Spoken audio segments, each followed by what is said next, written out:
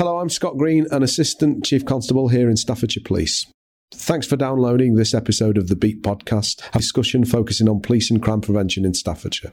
To learn more about the topics discussed in this podcast, please visit the Staffordshire Police website or get in touch with us via Facebook, Twitter or Instagram.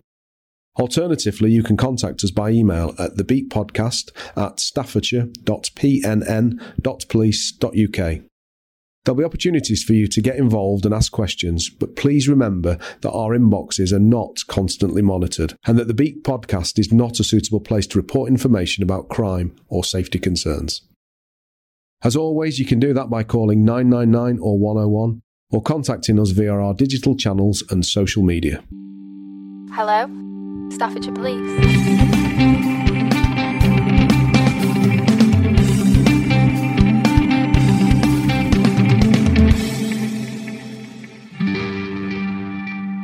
Hello and welcome to the latest episode of the Beat Podcast by Staffordshire Police. I'm Tom Bushell, and for today's episode we're focusing on an unsolved murder case that has spanned half a century. The date is the 27th of March 1971. T-Rex were at number one with Hot Love. Michael Caine's gangster movie Get Carter had just been released at the cinema, and Dennis Smith and John Ritchie were scoring for Stoke in an FA Cup semi-final draw against Arsenal at Hillsborough. It's a day that also marks the start of one of the most baffling murder cases in British history, one that's remained unsolved until this day. I'm talking of the mystery of Fred, whose body was discovered by an off-duty special constable in a shallow grave beside the River Trent in Burton 50 years ago. Today, I'm joined by Detective Chief Inspector Dan Ison, who's leading on the case. Dan, thanks for joining me today. Can we firstly talk about Fred's discovery? How and where was he found? Yeah, thanks, Tom. Fred was discovered in 1971, as you say, by a dog walker, and he was on a site which is known as the Old Flint Mill, which is just across the River Trent off Newton Road in Burton-on-Trent. The dog walker at the time, it was early evening, and he looked down on the ground and he noticed what he described as like a white saucer. Upon being intrigued and curiosity got the better of him, he dug away and soon found out that actually was a skull of a human, and that's when he notified local authorities, and we discovered Fred. I suppose I will just say at this point, and I say this quite often, he's respectfully known as Fred because obviously Fred is an unidentified person. A local author wrote a book some years ago around the discovery of Fred, and so he's affectionately named as Fred, but of course we do not know who he is, and he's unidentified at this time. Can you talk to me about how this investigation started all those years ago? Obviously, you didn't pick this up 50 years ago. You've picked this up in 2017. But how did the initial investigation fall out? So the original senior investigating officer was the late Peter Huff, who was a local man. He was in charge of the investigation from the start and certainly was in charge of that investigation for a good few years.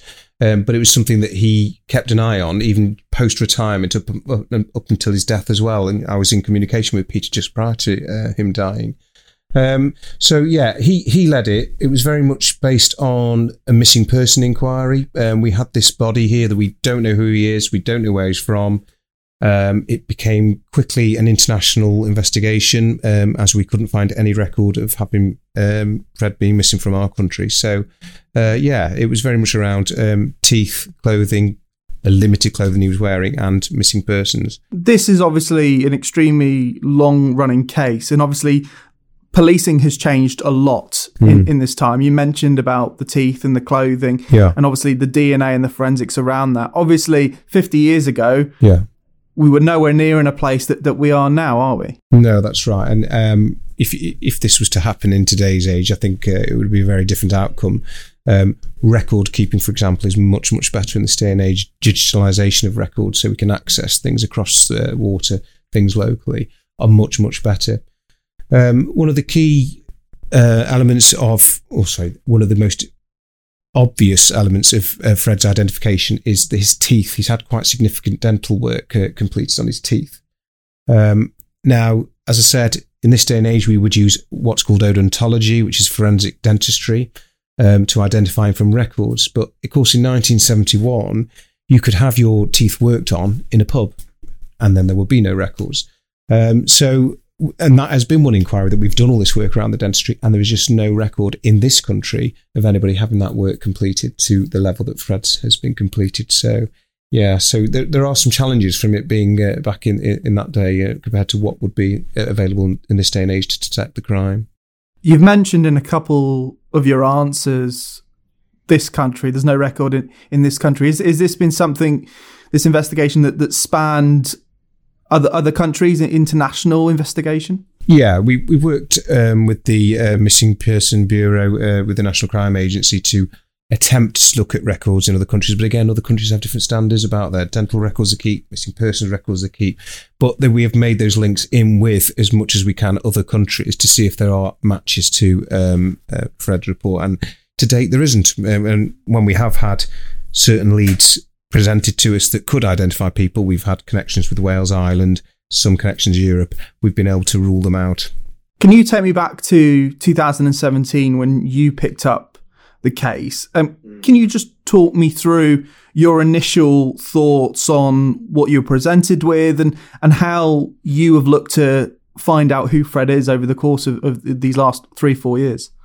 Yeah, I get asked quite often, not only just by the general public, but people that I socialise with, is why are you looking at a case that goes back to 1971? Surely there are more pressing matters in this day and age, and quite right, there are. However, in Staffordshire, we will not let an unsolved murder go ignored, if you like, and it will be subject to periodical review. So when I first looked at this in 2017, my first thought was actually quite sad. For a number of reasons. It's sad because we've not been able to identify who he is, and then obviously notify his loved ones. But it's also worrying that there is somebody out there that is responsible for his death, and we've never brought them to justice or got them off the streets to our knowledge without knowing who he is. So there was two drivers for me there. One, that I wanted to identify him and get him at least back to his loved ones, so they can, I'm not going to say the word closure, but be repatriated with where he went, because somebody somewhere is missing him. But then also there was that drive of who was responsible for what on the face of it appears to be quite a heinous crime, horrific crime, that and way that he died. So what I was faced with was a box of material, we'll call it, an old box of material of photographs, old statements, old language that was used by pathologists and scientists that are very different to today's language, and you have to decipher what was meant by some of those things that were written in those reports. And an overlay of what can we do in present day with science, what can we do in present day with facial reconstruction, with witnesses, to try and further the investigation to identify him and identify who was responsible. So a bit of a mission, bit of a task, but well worth it, I would say. And I would always defend the actions that we are still investigating. A murder that happened in 1971. No murder should ever be left to go unsolved and just ignored. And you did manage to put together a facial reconstruction, didn't you? Yeah, so with the help of Caroline Wilkinson, Dr. Caroline Wilkinson, she actually completed an original reconstruction of what we believe Fred to look like using the data from his skull in 2010, I think it was originally. So one of the first things I wanted to do was to refresh that, knowing that her area of business and her expertise had developed, the technology had moved on in the digital imagery that they use and the efforts they use. So we did a refresh of that. The image went out in 2017 on Crime Watch and was publicised. But to date, sadly, we haven't had anybody come forward to say that they know who he is. From this point on, as we speak now, what do we actually know about Fred? Whether that's for certain or whether we're almost certain that Fred was of this age, or when he died. What do we know? So we know for certain he was a man. We know for certain that he was in his late 20s. We know that he was likely to have a lighter or sandy coloured hair. We know that he was likely to have some degree, I won't use the word deformity to his neck, but there was some difference in the way that he might have held his head slightly on one side. So there was some either birth defect or injury there at some point. We know that when he was discovered, he was wearing only socks that were mainstream socks that could be bought pretty much anywhere. And that the other distinctive thing is that he wore a thin gold ring on his right finger, wedding finger if it had been on your left, so it's the fourth finger if you like. So they're the things we know for certain, and that he was obviously a white Caucasian male. Is there anything that you can deduce from what you found about his potential lifestyle, or is that still kind of alien to you? It is fairly alien, and there has been lots of assumptions over the years about he might be a transient worker, he could be a prisoner on the run, he could be the victim of a serial killer. That there are lots of people who are who've got theories and assumptions about who Fred is, but obviously as the police we work on facts. We will use theories sometimes to follow up to find those facts, but we work on facts. The fact he's had dental work completed tends to suggest he's somebody who might have cared about his appearance. Bear in mind it's in the 70s. So we can assume it's somebody who either had, well, one, he will have had some money to be able to pay for the dental work, and two, care about his appearance. The gold ring, what does that signify? Does that signify he has a partner? Is it just the fact it's wants to portray an image around himself? It's just jewelry as people would wear. But again, has he got some degree of wealth? It's not a hugely valuable ring. It's mainstream again. I don't know. We don't know much more than that if we talk about facts, but there are lots of assumptions of it. But what is clear is he certainly wasn't a local man, because he has never been reported as being missing from our local area. So if he was a local man, then somebody locally who's got a secret that they're keeping from us. You mentioned there that you sometimes use theories to reach facts. Yeah. How can these theories by members of the public work both in your favour in a case like this, but also detract from where you want to get to?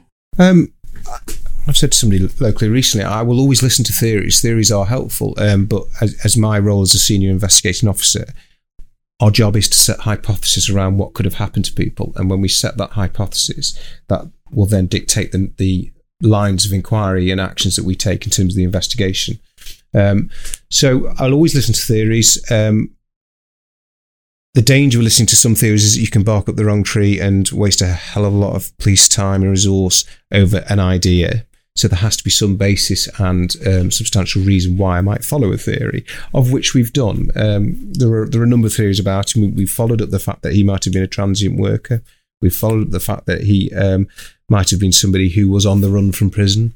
Those kind of things anyway. So, but yeah, the crux of it, the facts of it are, you have got an unknown man who, on the face of it, has never been reported missing in this country, lying buried, dead in our county in 1971. And are you able to tell how Fred died? Yeah, that's a difficult question. Again, there is a theory from the pathologists in the 70s about how he may have died, but due to the decomposition of the body, the length of time it had been in the ground, possibly the way it was extracted from the ground, it is difficult to commit to that at this time. But I do have an idea of how he died, but it's something that I'll sit on the fence with at the moment. That's fine. And why do you think that this particular case has turned into such an enduring mystery? Why do you think that it has been so difficult to pinpoint what actually happened to Fred and who Fred is? I think the mystery is because to find a body buried anywhere in this country would be significant for any town, any community.